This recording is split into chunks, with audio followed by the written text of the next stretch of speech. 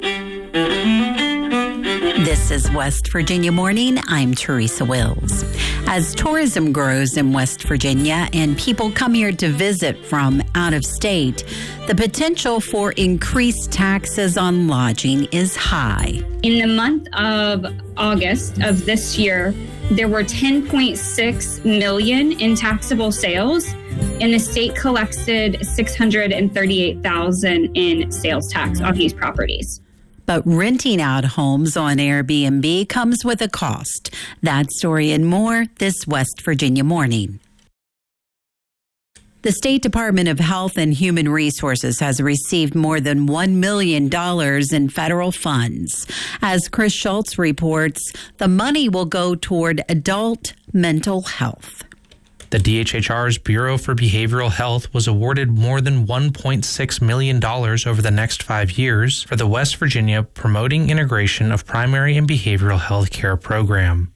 The program is an initiative serving adults with serious mental health illness who have co-occurring physical health conditions or chronic diseases, and adults with substance use disorder. Through 4 partner providers, the program will offer integrated care services related to screening, diagnosis, prevention, and treatment of mental and substance use disorder and co-occurring physical health conditions and chronic diseases to residents of 16 counties. The grant was awarded by the U.S. Department of Health and Human Services, Substance Abuse and Mental Health Services Administration. For West Virginia Public Broadcasting, I'm Chris Schultz in Morgantown. An upcoming play dives into West Virginia's dramatic women's suffrage vote, as Amelia Nicely has more.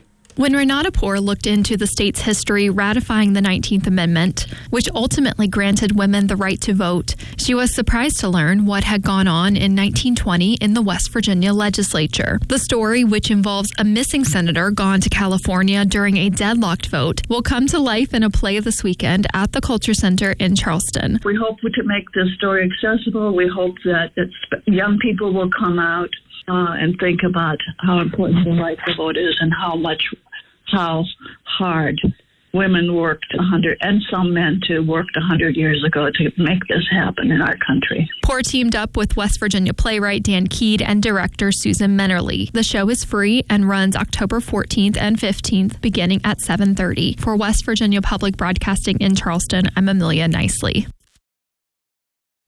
Mon EMS and the Mountaineer Area Rescue Group are combining resources to improve emergency medical service access to remote areas. Caroline McGregor reports. After nearly 18 months of planning, Mon EMS in Monongalia County has forged a partnership with the Mountaineer Area Rescue Group, better known as MARG, to improve patient care. MARG and Mon EMS will share skills and state-of-the-art medical equipment to reach people in remote places like Mason-Dixon Park and the headwaters of Cheat Lake. Mon EMS Executive Director Forrest Wyan said the two departments will remain separate entities. He said the partnership came about after both departments realised there was a need to figure out ways to solve problems before they happen. Mon EMS will provide training for the Mountaineer Area Rescue Group. We're going to provide training and competency for the Mountaineer Area Rescue Group folks so that they will be credentialed EMS providers. So they will come to some of our training. Our medical director and our clinical team will sign them off as providers because these folks are West Virginia licensed EMS providers already somewhere. For West Virginia Public Broadcasting, I'm Caroline McGregor in Charleston.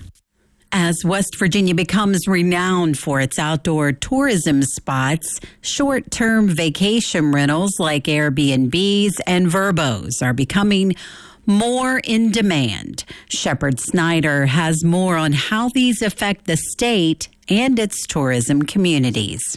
Companies like Airbnb and Vrbo are part of the same gig economy as ride-sharing apps like Uber or food delivery services like DoorDash. They act as online marketplaces that connect property owners with tenants for a short period. They've become increasingly popular as an alternative to hotels, allowing tourists to stay in unique lodgings in the communities they're visiting. Jamie Lopez, a real estate agent based in Martinsburg, has been an Airbnb owner and consultant for 6 years. I think about 25% of my traffic comes from tourism. And when I tell local people that people are actually coming to Martinsburg to be a tourist, it shocks them sometimes. Lopez says the average Airbnb renter tends to be more invested in the community they're staying in, saying they spend more money in town and contribute more to the local tourism economy. The same $100 spent on an Airbnb spends about $100 in town. They spend multiple days in town. It's a huge difference, the traveler that stays at an Airbnb. West Virginia's Secretary of Tourism, Chelsea Ruby, says the state has been monitoring the growth of short-term rentals for some time. She says the state has seen a huge increase in the sales tax revenue from what are called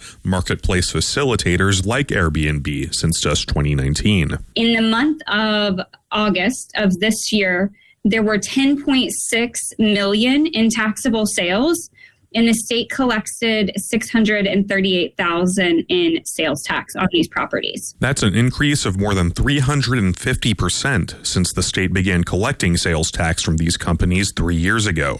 For the company's part, they've made more than $100 million in in-state revenue over the past year, with around 4,400 vacation rental listings statewide. The popularity of these rentals has gotten such that West Virginia's tourism office has partnered with the rental sharing company Vrbo to promote some of the state's tourist destinations. We're clearly one of the fastest growing vacation rental states in the country as far as new rentals coming online.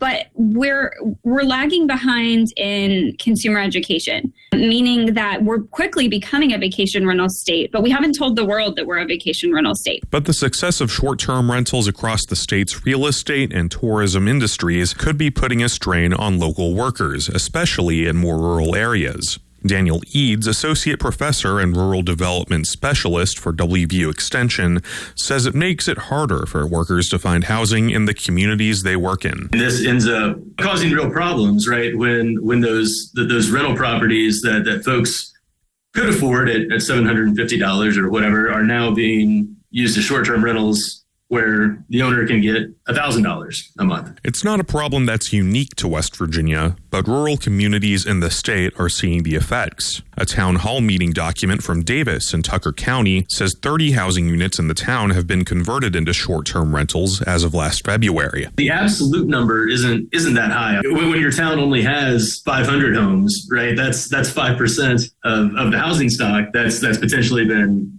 taken out and is being used for short-term rental. Property owners converting homes into Airbnbs isn't the sole reason why housing is hard to come by in rural communities. Emily Wilson-Hauger of Elkins-based community development organization Woodlands Development and Lending says it's an issue that dates back to the Great Recession and housing crisis of the late 2000s. The bigger issue is that even at that time, the employers, the major employers and the small businesses were saying they could not find enough workers. Everyone we interviewed, every focus group, those employers attributed that to the lack of workforce housing. Old housing stock in a stagnant market led to a shrinking workforce in areas like Tucker County. In 2015, Woodlands launched an assessment of housing needs in the area. The lack of any significant housing being built in the last, 10, 12 years is at play. High construction costs in the area. It's pretty remote. Developable land is really hard to find. State leaders have recognized the issue and are trying to fix it. House Bill 4502 was passed during the legislature's last regular session, which encourages the development of new housing in the communities that need them by offering tax credits to development companies. The bill officially took effect in September, and Chelsea Ruby says the tourism office is working with the Department of Commerce and Department of Economic Development to designate areas in the state in need of more workforce housing. She says it's a way to support these local communities so that they can, in turn, support the influx of tourists. There are a good number of state and federal credits that help with low-income housing.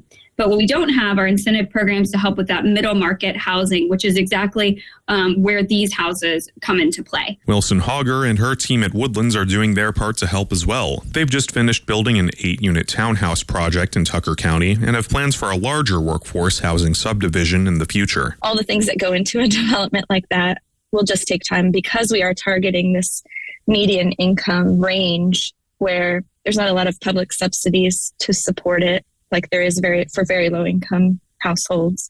And though housing remains a need, they think they can strike a balance between vacation rentals and providing comfortable long-term housing for the locals that need it. I use Airbnbs when I go on vacation too. They are a very fun way to experience a community and a destination. They they can be a really great wealth generator for families. For West Virginia Public Broadcasting, I'm Shepard Snyder in Martinsburg. That was the fourth story in our radio series, Country Roads, the Mountain State Tourism Economy. Tune in every morning through next week to hear a new story on tourism and the challenges that come with it. Or visit our website to listen to stories you may have missed. This is West Virginia Morning. I'm Teresa Wills. It's 7:54.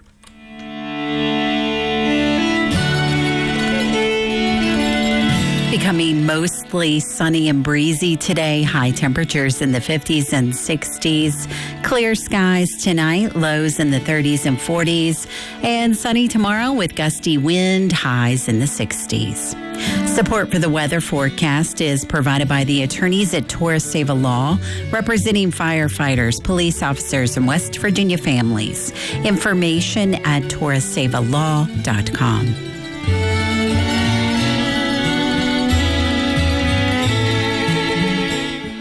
Our fall broadcast season of Mountain Stage continues with another fresh episode. One of the featured artists is West Coast bluegrass music pioneer Lori Lewis and her band, with songs from throughout her storied career. As our song of the week, we've chosen Lewis's song, Trees. We stand waiting at the edges of your fields. We stand just waiting for the time when the plow's bright blade will turn to rust and the earth will heal from the vicious cut. We stand waiting at the edges of your fields.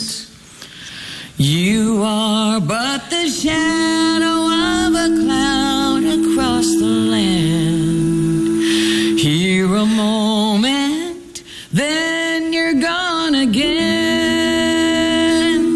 And we will sprout from your foundations and break the bounds between your nations. Though you build your monuments, they will not stand. Would you try to turn this whole world into dust? Don't you know you cannot wrest the land from us? For we are patient, we are old, and though we fall, our roots will grow. And you are but the slaves of your own lust. We watch you swarm and spawn, build your cities and then move on. We will reclaim what's ours when you are gone. For you are but chaff the wind picks up and carries off again. And we know we are the chosen ones.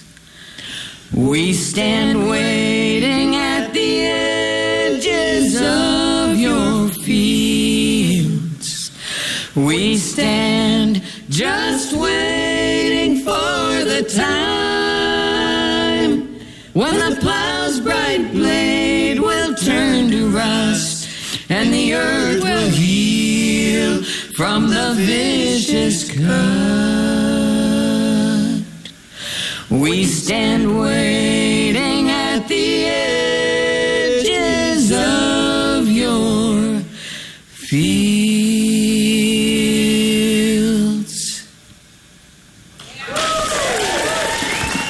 That was Lori Lewis and her band performing Trees on the Mountain Stage.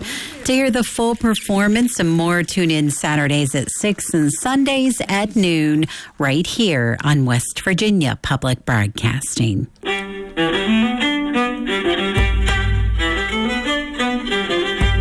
West Virginia Morning is a production of West Virginia Public Broadcasting, which is solely responsible for its content. You can keep up with the latest West Virginia news throughout the day on our website, wvpublic.org. Support for our news bureaus comes from West Virginia University, Concord University, and Shepherd University. Appalachia Health News is a project of West Virginia Public Broadcasting with support from Charleston Area Medical Center and Marshall Health. West Virginia Morning is produced with help from Amelia Nicely, Bill Lynch, Caroline McGregor, Curtis Tate, Chris Schultz, David Adkins, Eric Douglas, Jessica Lilly, Liz McCormick, Randy Yohe, and Shepard Snyder. Eric Douglas is our news director, and he produced today's show. I'm your host, Teresa Wills. This is West Virginia Morning.